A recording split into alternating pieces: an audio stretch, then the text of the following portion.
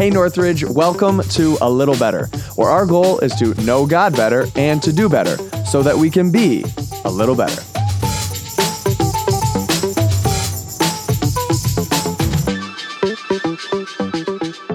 Well, hey everyone, welcome back to A Little Better. This is Aaron Hickson. I'm the Henrietta campus pastor. We're so glad that you have joined in, whether you're watching or listening. Thanks for jumping in on the podcast this week. And we have a special guest, our communicator from this past weekend. Excited to be welcoming Graham Spruill to A Little Better. So Graham, what's up, my man? I'm pumped to be here. I am an avid listener to A Little Better. This is an honor. Dude, I'm excited to hear that. I think you might be the first person that's a guest on this podcast who actually listens. Dude, straight up, Tuesday mornings, baby. We turn that thing on and I crush through it. I love it. Seriously, this is an awesome podcast. You're very kind. You're very kind. The person who actually makes it good, his name is Drew. He's not on this particular episode because, thank you. Good reminder. He is the one. But he's not on this particular episode because I'm realizing throughout this series, we're going to be obviously interviewing whoever speaks over the weekend. And we keep messing with the schedule. I've basically been arranging it with whoever's speaking and just saying like, we'll make it work for your schedule. Like whatever, if you're going to be in and out of the office and especially with us still not even being together in the office, It's been all over the place. And so I keep basically putting it at times where Drew's not available. So that's on me. All of our listeners are like, please get Drew back on this thing. So something worthwhile will be said. But nah, dude, we love you. We love you. Oh, thanks. You're very kind. But hey, let's jump in and talk right now. This is, if Mark Nelson were here and if Dave Boehm were here, bro, wow. Then we could have a 4 generations of NYM leadership on the same cast. That truly is amazing. That's awesome.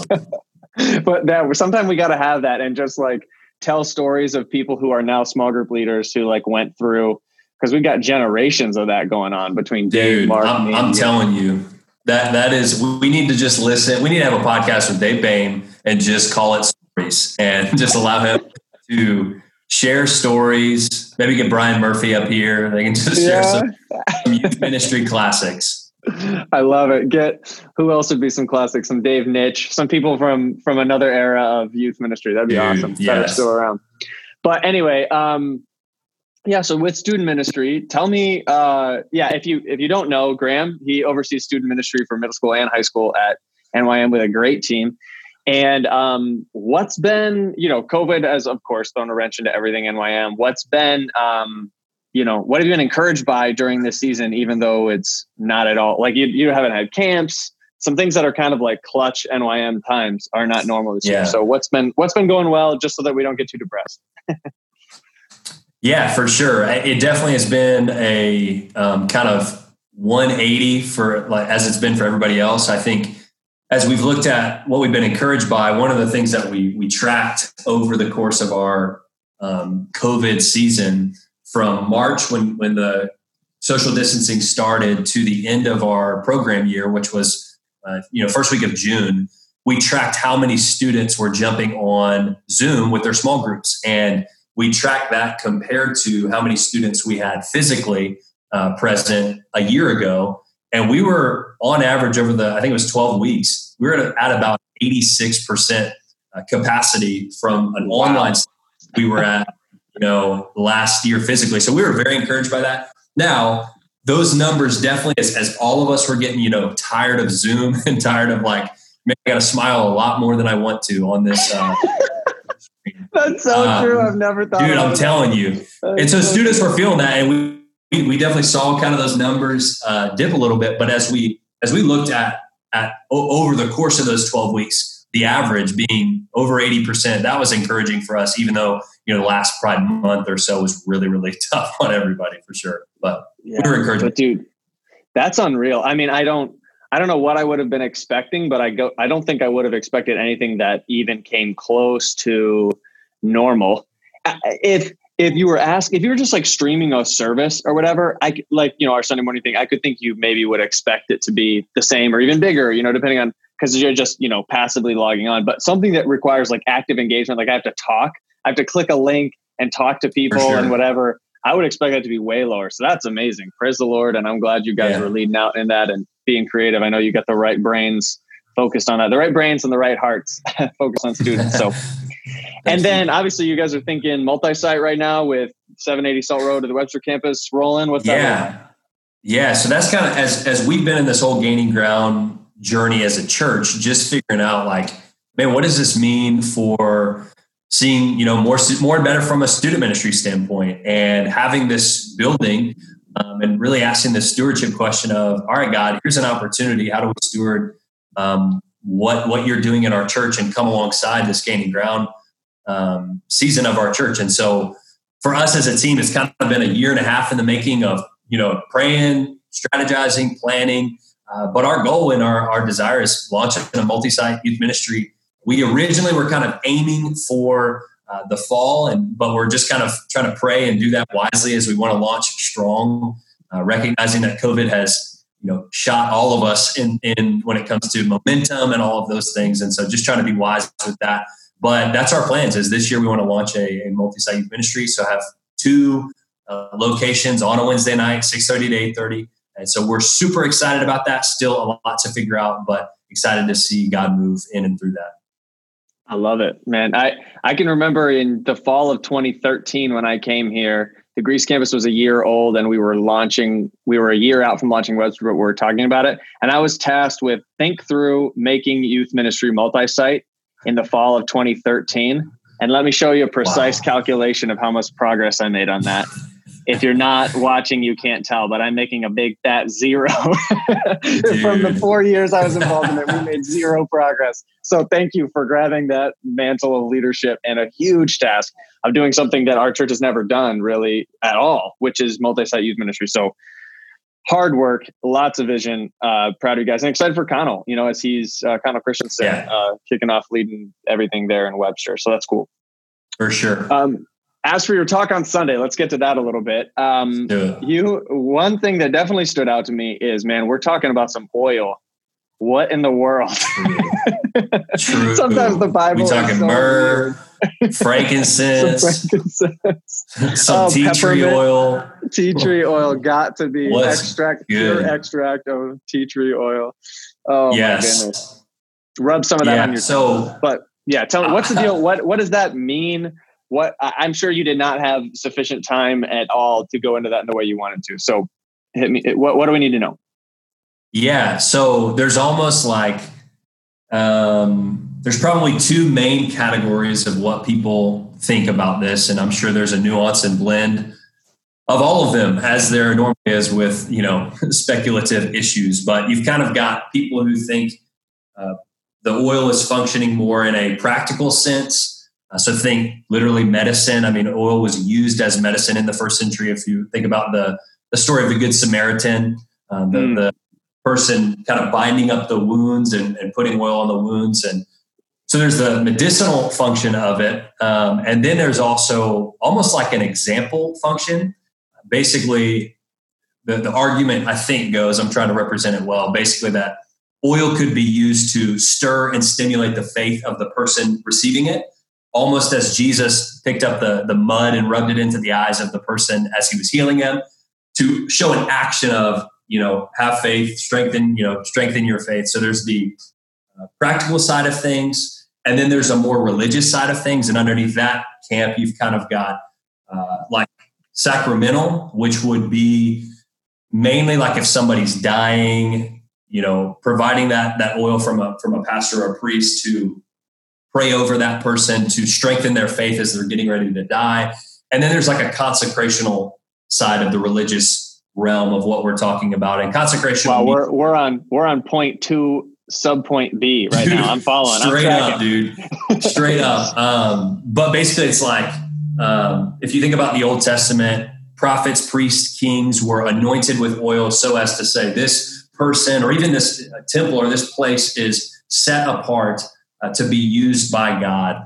And I really think it could be like, obviously, I'm sure you could get somebody else up on this podcast and they would have a different, opinion, and it'd be a great discussion, but I would fall more so on the lines of it being consecrational in focus. So a symbolic anointing of oil to say, God, this is, we're setting this person apart. We're praying for them that you would move and heal But at the same time, I'm not negating that it couldn't help physically. Oil's not going to hurt somebody. Sure. It could only help. I just think, mainly the main focus would be that more symbolic or consecrational focus. So yeah, like I said, I'm not the only opinion, but Doug Moo wrote an incredible commentary on James. If you guys want to check that out, that's a good resource. I'm not that smart. I just basically quoted Doug Moo. So you can go read Doug and see what he says. You're smart enough to go to resources. Douglas Moo is a classic New Testament scholar. If anyone's familiar with the literature in that sense, that name would come up as a classic conservative voice in New Testament scholarship. So Douglas literally moo, as in a cow. Moo. Yes. And I don't know why I straight up said Doug. Like, yeah, Dougie, my friend. Yeah, my friend my boy Doug. Dougie. Yeah. His name is Douglas. Dr. Moo, probably. I just feel so bad for the man. Like, I just can imagine when they conferred his doctorate and like, now let me present to you. Yes. Dr. Douglas Moo. Dude, if I was his son, I'd be like, Moo. And we got posters in the. It's like Cruz. Who's the receiver Cruz when he makes a touchdown catch or whatever? They would always they'll yell like Cruz. It sounds like they're booing him. Anyway, same with Mookie Betts for the Red Sox. They'll say like Mook. But by the way, he's for their Dodgers, so I don't like him anymore. Dude, you're so sad. Deep wounds. By the way, if you could come put some oil on my heart and pray for me. I got you, dude, but it'll be consecrational, potentially medicinal. Good luck getting the oil all the way into my heart. By the way. That seems like it'd get dangerous. But yeah, and by the way, all of this we're referencing in James chapter 5. Got it here. James says, is anyone among you in trouble? Let them pray. Is anyone happy? Let them sing songs of praise. Is anyone among you sick? Let them call the elders of the church to pray over them and anoint them with oil in the name of the Lord. And the prayer offered in faith will make the sick person well. The Lord will raise them up. If they have sinned, they will be forgiven. And, there's lots of, as you said, that is just a total nightmare of traffic in terms of exegetical consequence. And, so anyway, there's lots to read there, but I love your take. Thanks for giving us that and all the background on it. Again, people can check out Doug Moo and see what he has to say on it, and others as well. But where we got to your passage, really, in what you were trying to get at, was verse 16. Therefore, confess your sins to each other and pray for each other so that you may be healed. And I love this. I'm looking here at some of your notes. You talked about how confession postures us for spiritual growth, and you made one point that I thought was really interesting. I would not have thought the counterpoint of confession to be deception. I would have, instinctually, I would have thought it's hypocrisy or lying or, whatever. Talk to me about why you went with deception as kind of like the counterweight point to confession. Yeah, for sure. I think part of it is recognizing, as I mentioned a little bit in the message, like recognizing there's always a spiritual battle at play.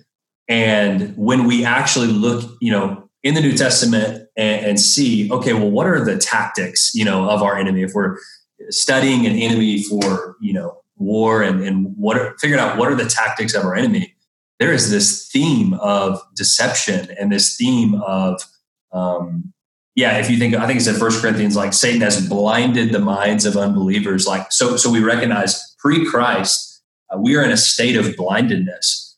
And so when we come to know Jesus, as he shines the light of the gospel on our hearts, our eyes are open to who God is really for the first time. And that then turns into a process of what's called sanctification or God setting us apart every single day where we're recognizing, man, I'm still blind in that area. God's got to shine the light of the gospel and how I use my mouth, how I think about my coworkers, like these areas that God is shining the light on that really is just a process of coming out of that deception. Whereas Jeremiah, we talk about Jeremiah 17:9, the heart is deceitful above all things. So sanctification really is the process of coming out of that and living in the light. And one of the practical ways that we do that is through confession. So that's kind of the idea behind that.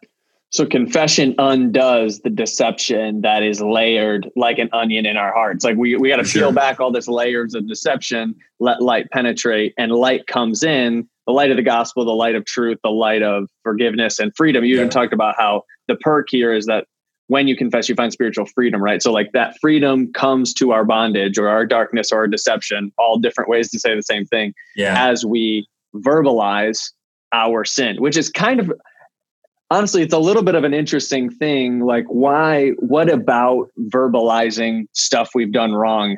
Like what about that would be healing? That seems kind of strange, especially since you talk about how we need to confess everything in prayer, but confess some things in person. Like why do we, how do I want to say this? If God knows our sin, he knows it before we did it, and he knows that we did it after we did it. Why do we have to tell him about it? And if we have to tell him about it, why do we have to tell anybody else about it? And how do we figure out which one is which? What value does it have? Haven't we already been forgiven in Christ? I feel like there's a lot there that we can talk about.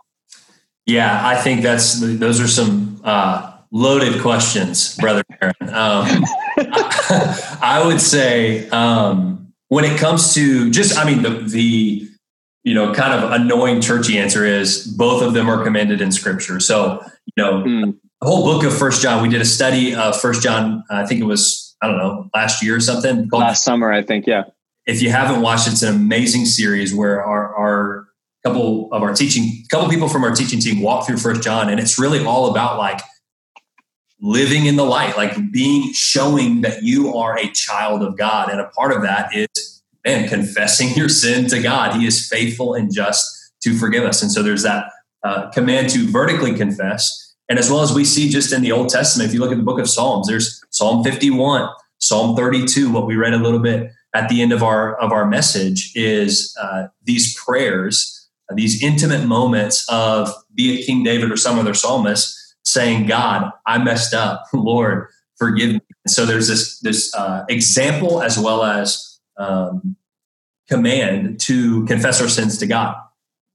But when it comes to confessing to people, I think that's where, like I said on Sunday, it's almost, you have to be discerning.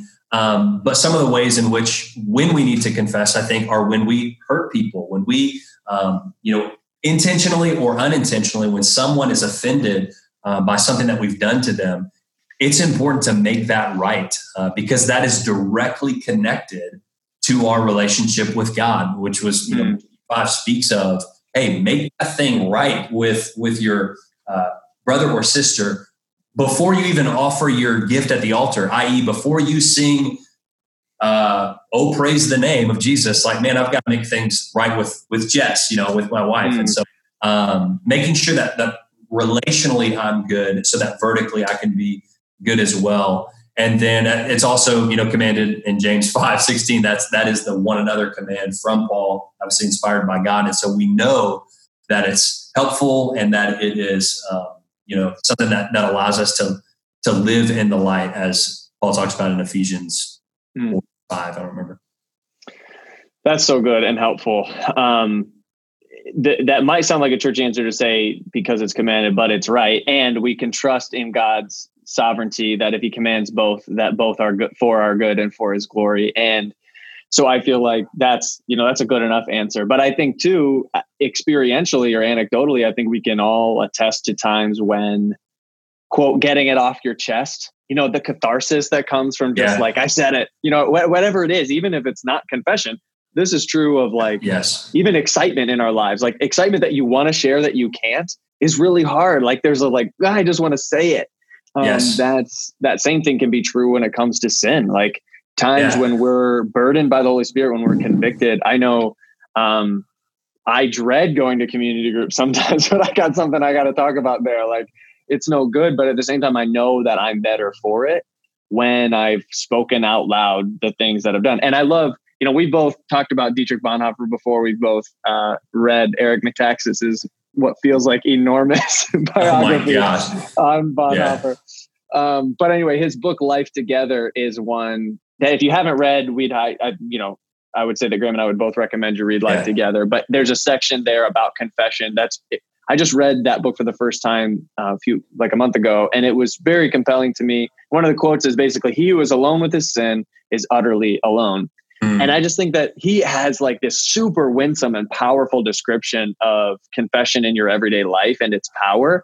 And most of the reason that you and I wouldn't confess is because we're embarrassed, right? We don't want people to know. We don't want consequences, which we can talk about consequences here in a second, but we're just embarrassed. We don't want people to know about it. But his whole point is like, no, if you understand grace and you're living in a true grace saturated community, then there's nothing to be ashamed of. Like, for sure, your standing before God was always of grace. You're standing with these people is always of grace. The expectation is that you're sinning.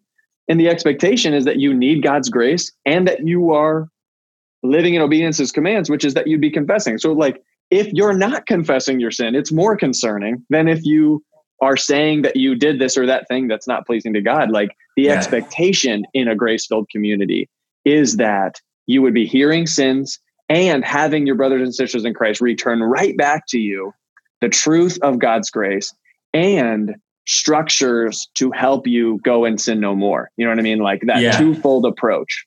And I would even kind of adding to that, I think like when we confess vertically kind of in our head, which is amazing, right? We see it in the Psalms as we just talked about, it's commanded. We can confess to God. What a glorious truth.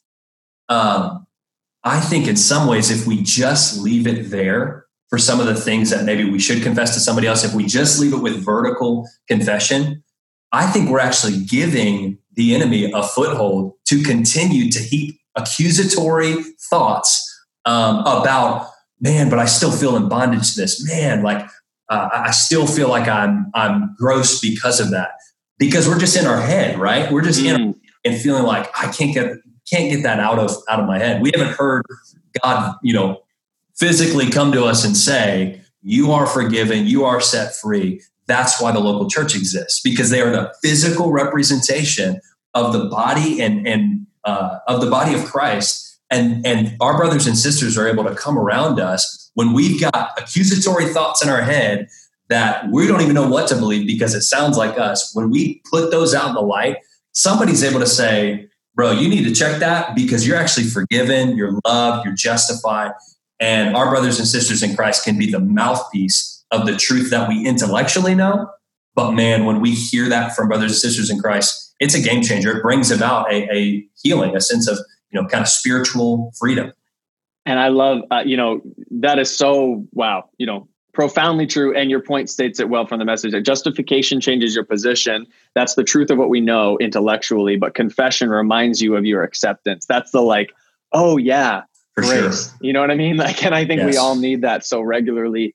Obviously that does not take away consequences. Like as we confess our sin, that's not to say like, I thought you were going to give me grace, which means even though I did this thing that definitely has repercussions, or like, I shouldn't be allowed to go to this place anymore, whatever the consequences are going to be for our sins. We should not expect that those who love us most are going to become enablers just because they give us grace. Acceptance doesn't mean approval. It means acceptance. Like you're loved, you're accepted by me, you're loved and accepted by God. That doesn't mean I approve of your actions. And in fact, I love you enough and I believe in the power of God's grace enough that I don't ever want to see you confess that again. Like I want to see you come to a place where that's, where you don't have that weakness, that callousness, that deception, or that blind spot, which is something I feel like, you talked about some, and I think that there's more to explore about like, we all have blind spots, and confession is one of the ways that we're not hardened by sin's deceitfulness. And we don't maintain these massive blind spots that other people can see really well. For sure. And I think, as you can always look back at history. And we being, where we sit right now on the chronological timeline, it's easy to look back and be like, wow, they are really dumb for doing How could you profess Christ and do X? I think that's the moment where we got to stop ourselves and say, Lord, what's in my heart still that could cause somebody to look back at me 50 years from now and say, wow, how could you not see that? How could you not see that unhealthy habit of X? It's through confession, through an open community of faith that we're dialoguing and able to say, hey, this doesn't add up. Help me understand. And we're able to come forward and confess those things. Yeah. Which, by the way, since you went there, we can go into specifics a little bit. I feel like let's not talk about like Jim Crow era South in America. Let's skip over that and go to a more maybe neutral time. And let's talk about Like, heroes of the faith, names like Jonathan Edwards, George Whitefield, people who get, lots of accolades, as they should. People that God used in amazing ways for great awakenings in the United States.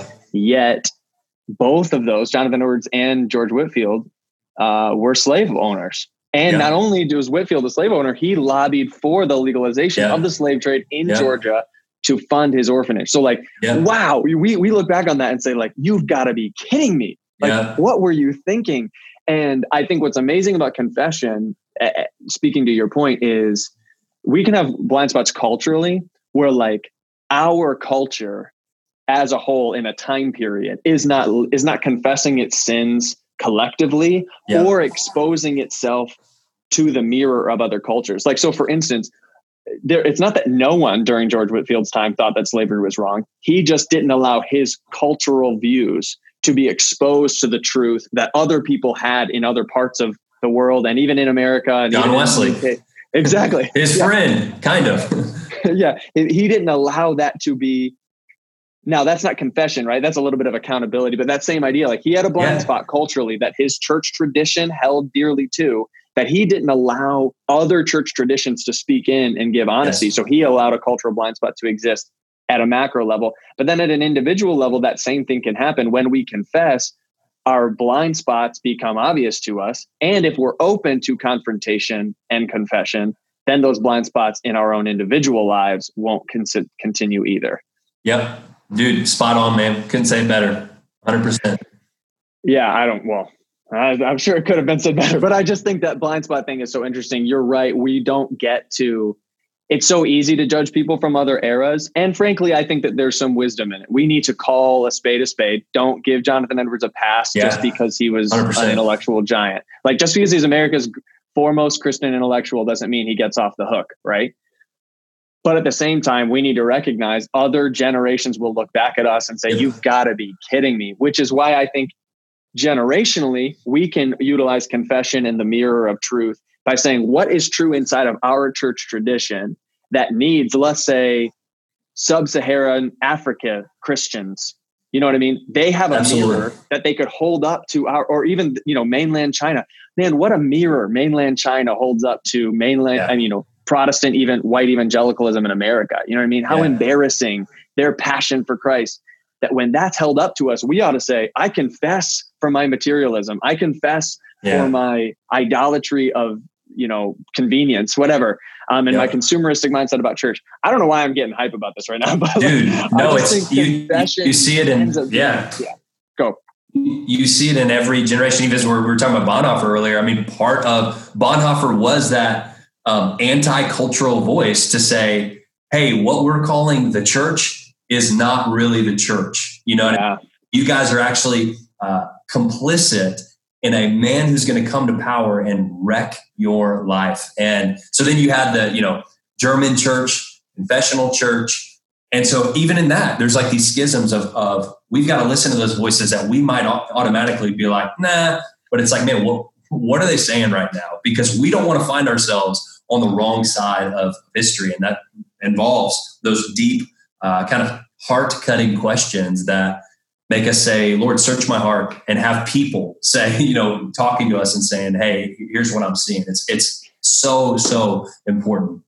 And whether it's a stripe of Christianity that brings to our tribe a complaint, I think we ought to be able to say, wow, before I reject that, is there a blind spot that I've been hardened by sin's deceitfulness, that confession could soften my heart to the possibility that I'm wrong? That's true in a stripe of Christianity. And it's also true inside of relationships.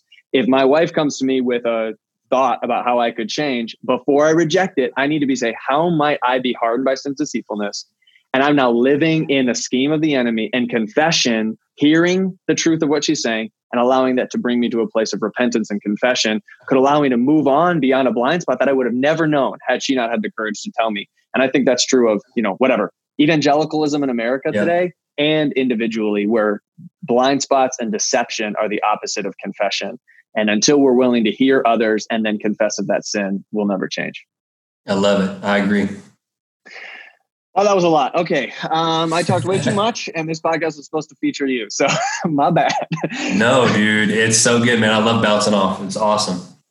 So, hey, wow, I forgot this is a video podcast. My hair just went crazy. Next week, it goes you, and then Matt Snyder is coming in. And actually, I love what he's going to be talking about. Yes. Why don't you tell me the counterpoint there a little bit? Yeah. So initially when we chose these things, me and Matt kind of connected and like, dude, are we going to step on each other's toes through this? Because we're you could really get into the same thing. Basically, I went to James 5:16, therefore confess your sins to one another and pray for one another. And Matt went Galatians 6. I don't know the precise verse, but basically like bear one another's burdens, basically. Burdens. And that's in the context of, man, when somebody confesses to you. So this week, or this past week, we talked about when I have sinned, and I need to bring that into the light and find spiritual freedom. When it comes to me confessing, here's what that looks like, and here's the command in Scripture. Matt is going to really dive into, okay, let's say I just got confessed to. Man, that can be overwhelming. That can be like, what's my role in this? And what do I say precisely? What do I not say? How do I not change my facial expression so somebody gets, hurt at how I'm responding?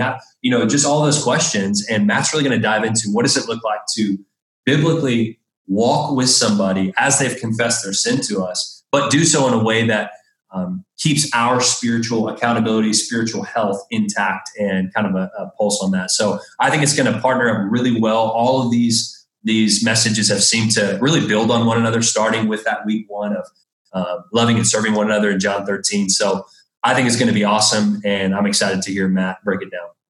Great. So Matt Snyder's next, and we hope that everybody's looking forward to hearing from him and continuing in this series. And of course, looking forward to August the 9th, when we hope to be able to gather together again in person for those who are able to and feel comfortable doing so. Looking forward to having that chance. And we've loved connecting with churches in the area that are already reopening, learning from them and how they're complying with state guidelines as we want to do the same. The church in Rochester is on the move as it has been, and God continues to build it. So thanks, Graham, for jumping on. Thanks, everybody, for listening, and we'll see you next week.